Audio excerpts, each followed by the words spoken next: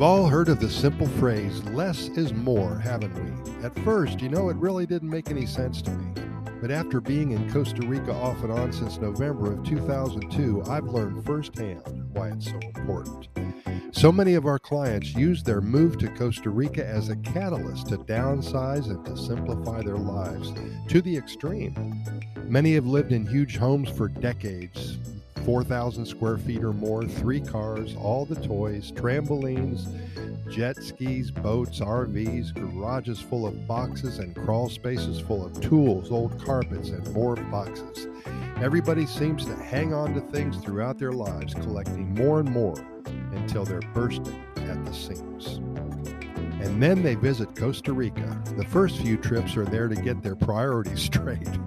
Material things don't seem to matter much anymore. They start to live for experiences rather than for collecting stuff. And after a half a dozen trips, even if it takes 5 years or so, they start thinking about moving to Costa Rica forever. Then the cleansing begins. Once they know they're relocating for sure, stuff gets sold, given away, thrown out, donated. Who needs 25 pairs of dress shoes in Costa Rica?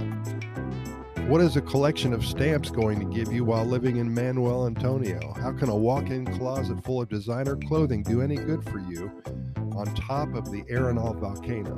Why would you want to ship 3 cars, 2 jet skis, and an RV to San Isidro? We talk to people who have made the move. They feel totally liberated.